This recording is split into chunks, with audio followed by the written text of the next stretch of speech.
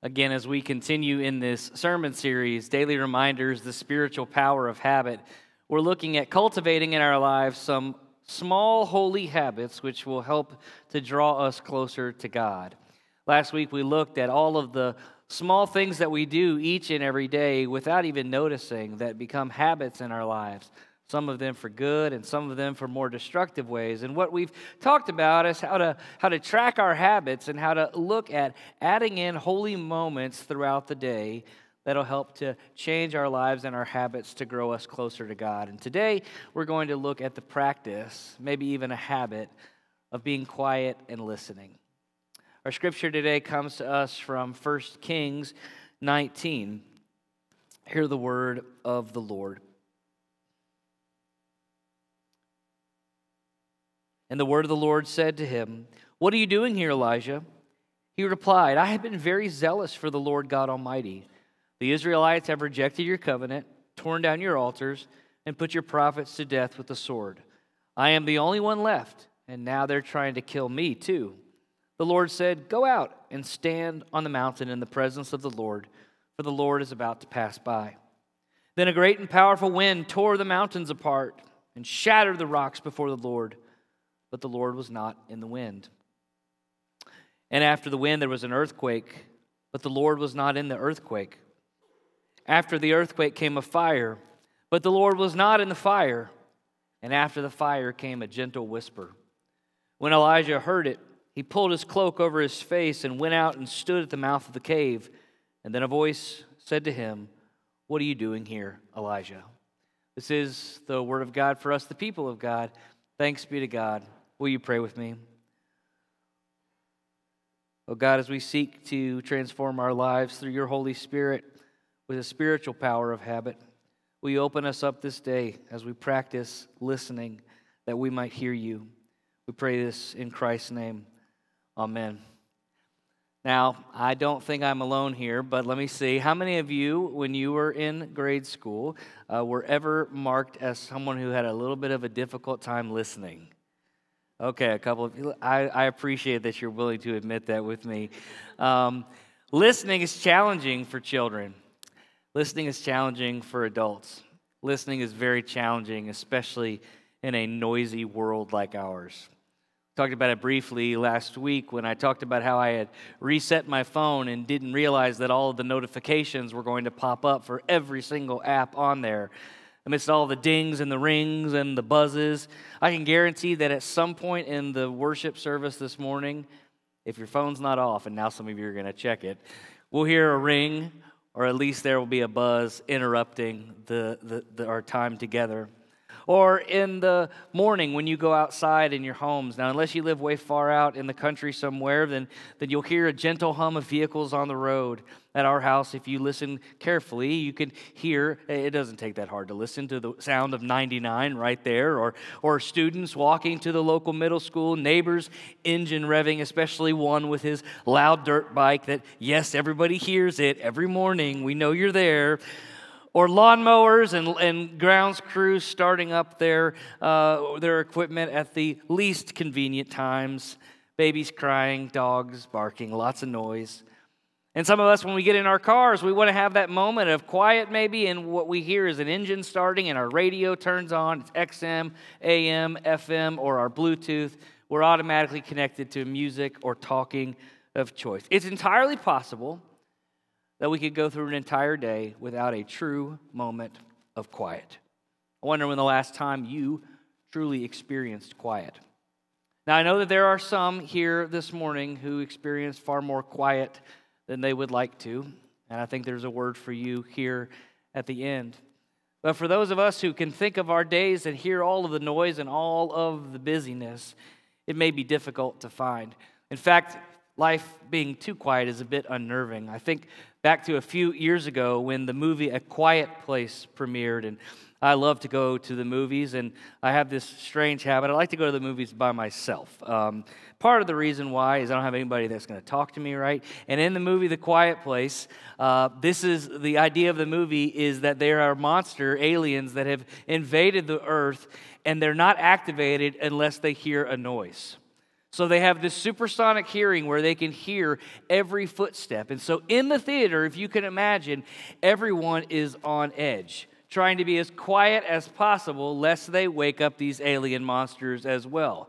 People were not chewing popcorn. They weren't slurping on their drinks.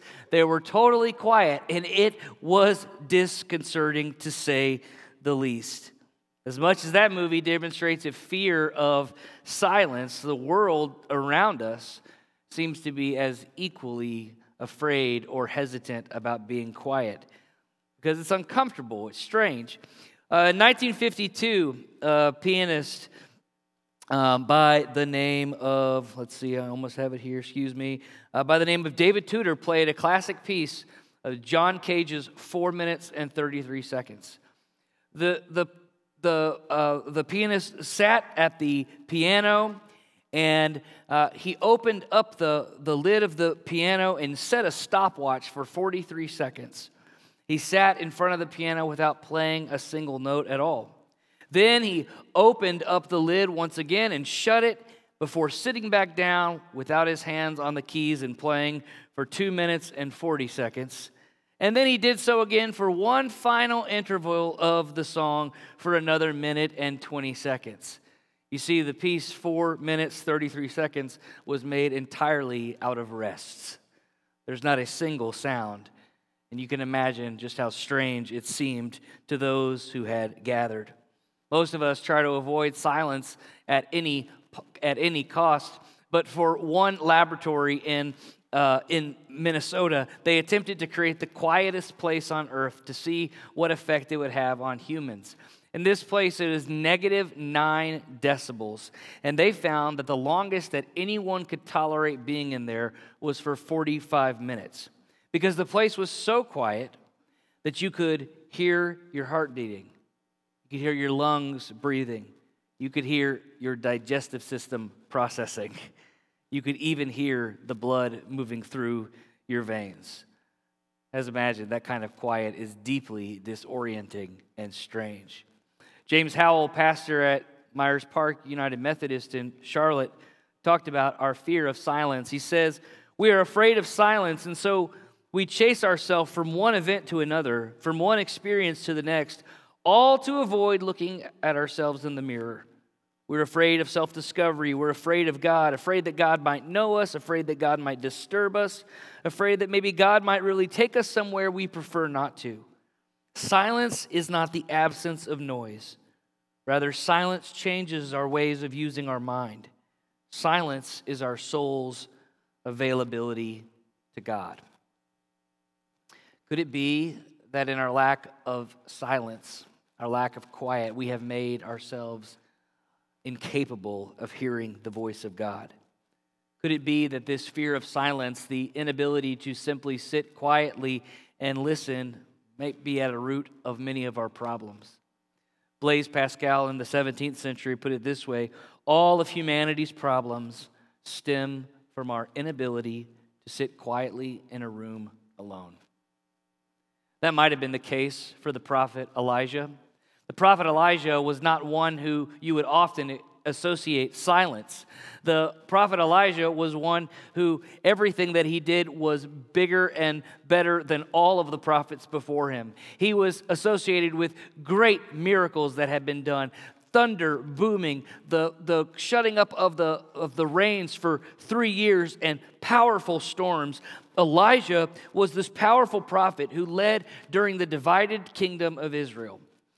For those of you who may need a backstory on this time, during this time there were 2 kingdoms. The northern kingdom was Israel, the southern kingdom was Judah. And as you read through 2 Samuel, 1 and 2 Kings, 1 and 2 Chronicles, what you find is this alternating pattern of bad king, good king. There's a bad king, and what the bad king does is the bad king would allow worship of other gods, along with the worship of Yahweh. And what good kings did is that they would only worship God. No other altars would be set. So Elijah finds himself as a prophet during the time of the bad king Ahab, who, through his wife's leading, had led the people to begin to worship the gods of Baal and the god of Asherah. During this time, Elijah had many great miracles, and he prophesies a drought that happens for over 3 years. And at the end of that drought, Elijah calls King Ahab to assemble all of the prophets of Baal and Asherah up on the top of Mount Carmel. And so King Ahab does. There are 450 prophets of Baal. There are 400 prophets of Asherah.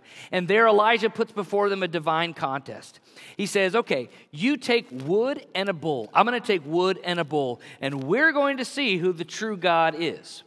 So the prophets of Baal and Asherah, they build the altar, they place the bull on it, and they begin to pray from morning till the afternoon.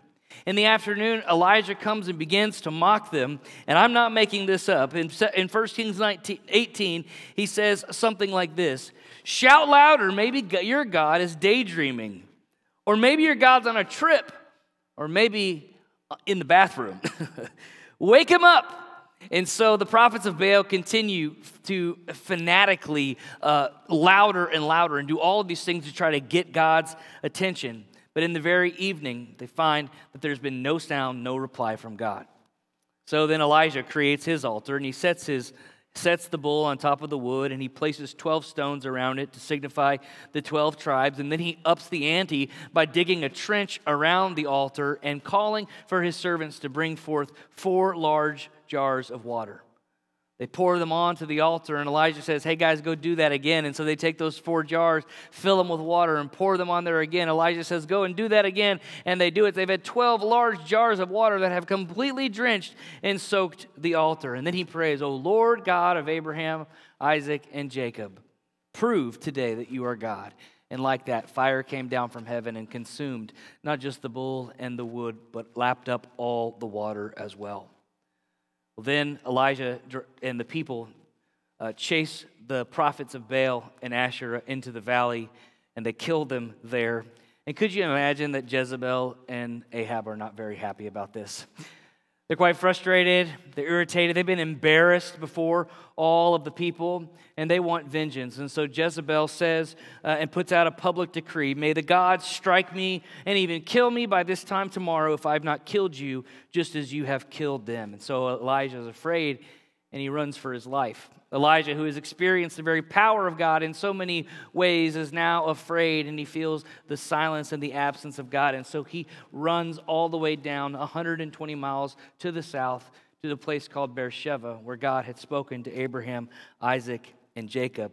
When he gets to Beersheba in Judah, he leaves his servant behind, and he goes about a day's journey into the middle of the wilderness where no one could be found. Elijah is ready to have his life ended. He goes and he sits under a broom tree, and he says, Lord, take my life. I'm no better than my ancestors. Then he laid down and went to sleep. The Lord sends an angel. The angel feeds him. Elijah gets up, and the Lord's voice tells him to go another 40 days south to the mountain of Mount Sinai or Mount Horeb. When Elijah arrives there, you can imagine the expectation that Elijah might have. You think about Mount Sinai, what do you think of? You think maybe Charlton Heston and the movie The 10 Commandments. You see that mountain with the fire and the smoke billowing all around it and the loud voice of God that speaks and this powerful theophany that happens up there on top of Sinai. And so Elijah goes with these great expectations, and he hears a word from the Lord that says, what are you doing here, Elijah? Elijah puts his complaint before God. He says, I've been very zealous for the Lord God Almighty. The Israelites have rejected your covenant, torn down your altars, and put your prophets to death by the sword. I am the only one left, and now they're trying to kill me too. Elijah, in some ways, as you hear his complaint at different places, are saying, I'm the only one who has stood up for you, God. I'm the only one who has done what you've called me to do. I'm the only one amidst all of the people who is following after your ways. And now Elijah faces a place where he can no longer hear God, and he feels like he should just give up. And so the Lord says, go and stand on the mountain. And in Scripture, when you hear the mountain, typically it's talking about Mount Sinai, the place where God's presence and power was most potent, most visible, most memorable. And so, of course, what happens? But exactly what Elijah expects to happen. There is earth, wind, and fire. There's an earthquake. There's wind. There's fire. We hear this, that there was a great and powerful wind that tore the mountains apart and shattered the rocks before the Lord. Only this time, the Lord was not in the wind. After the wind, there was an earthquake, but the Lord was not in the earthquake. After the earthquake came a fire, but the Lord was not in the fire. All of these loud moments, all of these great sounds, Elijah is anticipating and expecting God to do something big and great to get his attention, but does not find the Lord's presence there. Does not hear the voice of God. August 27th, 1883, in Alice Springs, Australia, people could swear that they heard gunshots. At 50 other locations within hundreds of miles, people heard the exact same gunshots and had no idea what it was. Well, 2,300 miles away, Mount Krakatoa erupted in Indonesia. And there, the sound scientists estimate was 300 decibels, the loudest sound that has ever been heard on the earth. The power of this volcano erupting was so great that it caused 3,000-foot tidal waves, that it threw rocks found from the mountain over 34 miles away and cracked a 1-foot thick block of concrete over 300 miles away. The most powerful sound that has ever been heard. On the complete opposite side of the world, if you were to drill into Mount Krakatoa and go straight down to the place as far as possible from the eruption, you would find yourself in Colombia. And of course, in Colombia, nobody heard the volcano. Nobody heard what seemed like gunshots. But as scientists evaluated what had happened that day, they found that there was a spike in atmospheric pressure because of the infrasonic waves that were caused the air to tense up and were present all the way from around the world. As one author commented about this, just because you can't hear a sound doesn't mean it's not there. Some sounds you just can't ignore, like earthquakes, wind, and fire. Others are completely imperceptible. In the animal kingdom, there are those that are completely, you can't ignore them. Whales can produce a 200 decibel loud click for echolocation that can be heard thousands of miles away. And at the other end of the spectrum is the human whisper that registers at about 15 decibels. This is what Elijah hears. He hears a gentle whisper. There was a great and powerful wind that tore the mountains apart. The Lord was not in the wind. There was an earthquake. The Lord was not in the earthquake. And there was a fire. The Lord was not in the fire. And then came a gentle whisper. Other translations put it this way: the sound of a low whisper, the light murmuring sound, sound of gentle breeze, sheer silence, or of course, a still small voice. I imagine it being this kind of noise, being kind of like a clock in your house that is always ticking. And when the house is loud and things are going on and the TV's on and people are moving around doing chores, you can't hear the clock, but maybe when it is completely quiet at night, you can hear that clock. Always present, always ticking. Or it reminds me also of when I was growing up, and as a youth in Sunday school, I had the privilege of having some of the parents teach us, including my dad. And in this Sunday school class, it was a packed room, and we were all really happy to see each other. We didn't care anything about hearing about the prophets of Baal or any of the Bible lessons. And so it would get quite rambunctious and loud in there. And in that moment, my dad, the teacher, had a couple of options. One, he could tell everybody to be quiet and yell at them and try to get our attention. Number two, he could completely ignore us and let us take over the class. But he chose another option, and he began to teach the lesson like this. And he just began to teach. And slowly but surely the class quieted down because they could tell that something important was going on. He was still speaking, but only those who were paying attention could hear. In the book by Mark Batterson, a pastor out in Washington, D.C., the book called Whisper, he tells the story of Dr. Alfred Tomatis, who is an otolaryngologist, which that was hard for me to say, yeah, who has this mysterious case of an opera singer who comes to visit him one day. The opera singer complained that he was not able to produce the same sounds that he was famous for throughout his career.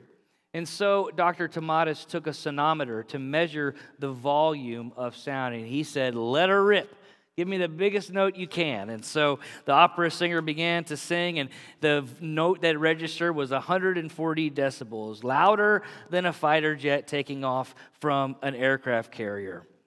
And even louder than that, as close as the opera singer's ears were. What Tomatis discovered is that the opera singer had become deafened to the sound of his own voice over the many years. Selective muteness, he said, was caused by his selective deafness. And he concluded by saying this: the voice can only reproduce what the ear can hear. Batterson goes on to consider what it looks like for us to maybe have a spiritual Tomatis effect. That we perceive all of our relational and emotional and spiritual problems, what they actually are hearing problems. Because our ears have been deafened to the voice of God. That our lives are so noisy that we can no longer hear the gentle whisper. So 2 points of application. The first is this: if we want to hear that gentle whisper, we have to create a place and a time for quiet. As we're in this daily reminder series, to create a habit of quiet and listening, even in the midst of our busy lives. Jesus shows us this in Luke chapter 5, verse 15.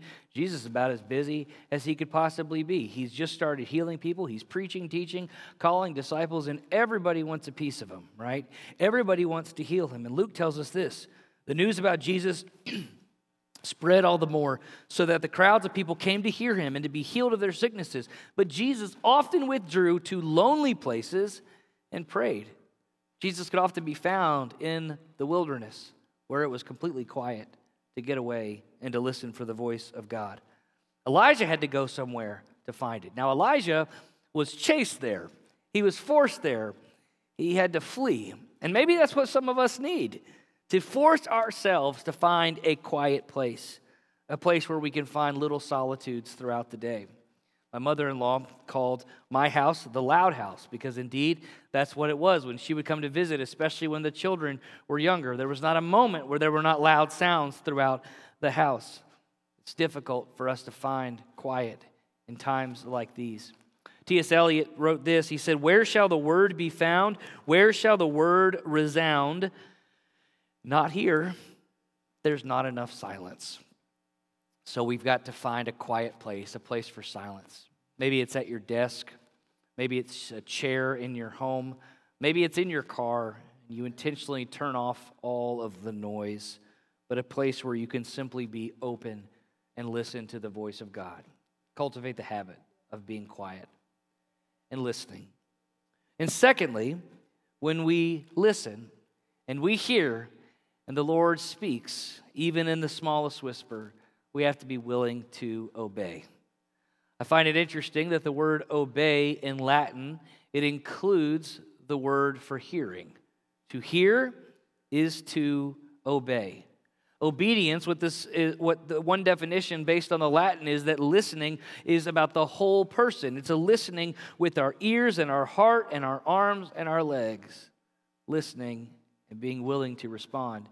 James puts it this way: do not merely listen to the word to deceive yourselves, but do what it says. We listen. We find ourselves in these places of quiet with expectation, just like Elijah goes to the mountain expecting to hear from God, and though it didn't look anything like he thought it would, he leaned in with that expectation and he heard God in the silence, expecting that God is speaking, and then having the willingness to obey. 15 years ago, when I was serving at Memorial Drive, it was Holy Week, and they would always have a prayer labyrinth laid out. I don't know if you've experienced a prayer labyrinth. It's like a spiritual maze. And so you go in there, and the intention is to be quiet, to be prayerful, and to walk through slowly. And I was dreading it because, like maybe some of you, I'm not a person who enjoys that kind of quiet. But I wanted to do what I was asking people to do, and so I entered into it. And over that season, I had felt very distant from God. And so I entered in asking that question, God, what do I need to do to draw closer to you? What do I need to do to hear your voice? And I began to slowly walk through, laboriously walking through, quietly walking through. And about when I got to the center, or close to the center, I heard within my spirit a voice that said something like, you got to stop drinking. I didn't know that it had become a problem. I didn't know this was something that God would say. And at the time, I wasn't someone who was a fall-down drunk or someone who was at the bar every night. But it had become a crutch. It had become something that I went to when I felt bad, when I felt great, when I didn't like the way I was feeling. I would turn more often to that source than I would to God in prayer. And so in that moment, I heard God in this way say, you got to quit drinking. And by the time I got out of the maze, I had forgotten that God had said that. I said, surely this is not what God was saying. And about 2 years followed, and then God had to speak a little bit louder, and I obeyed. And it's been almost 13 years now, but the 2 years in between were filled with heartbreak and pain. Years that I wish I could do over. Years of difficulty in ministry and in marriage because I quieted myself and I heard, but I didn't obey. One author put it this way, to hear and not to do is not to hear at all. And so I wonder if even for those who are most comfortable with quiet, if in those moments we hear a prompting, a nudging, the still small voice of God, if we would have the courage and the willingness to obey. I wonder what it would look like if each of us would find our places of quiet and hear those promptings of God, that God wants to change our lives as we obey. Maybe we be the kind of people who, like Samuel, can say, speak, Lord, your servants are listening. And then having listened, to do what he says. Let's pray together. God, we thank you and we praise you for this day. We thank you for the opportunity that you give us to listen to you and for the reality that even when it is imperceivable, that you are still speaking. So help us to silence our hearts, to silence our world around us, that we might hear your voice. We pray this in Christ's name. Amen.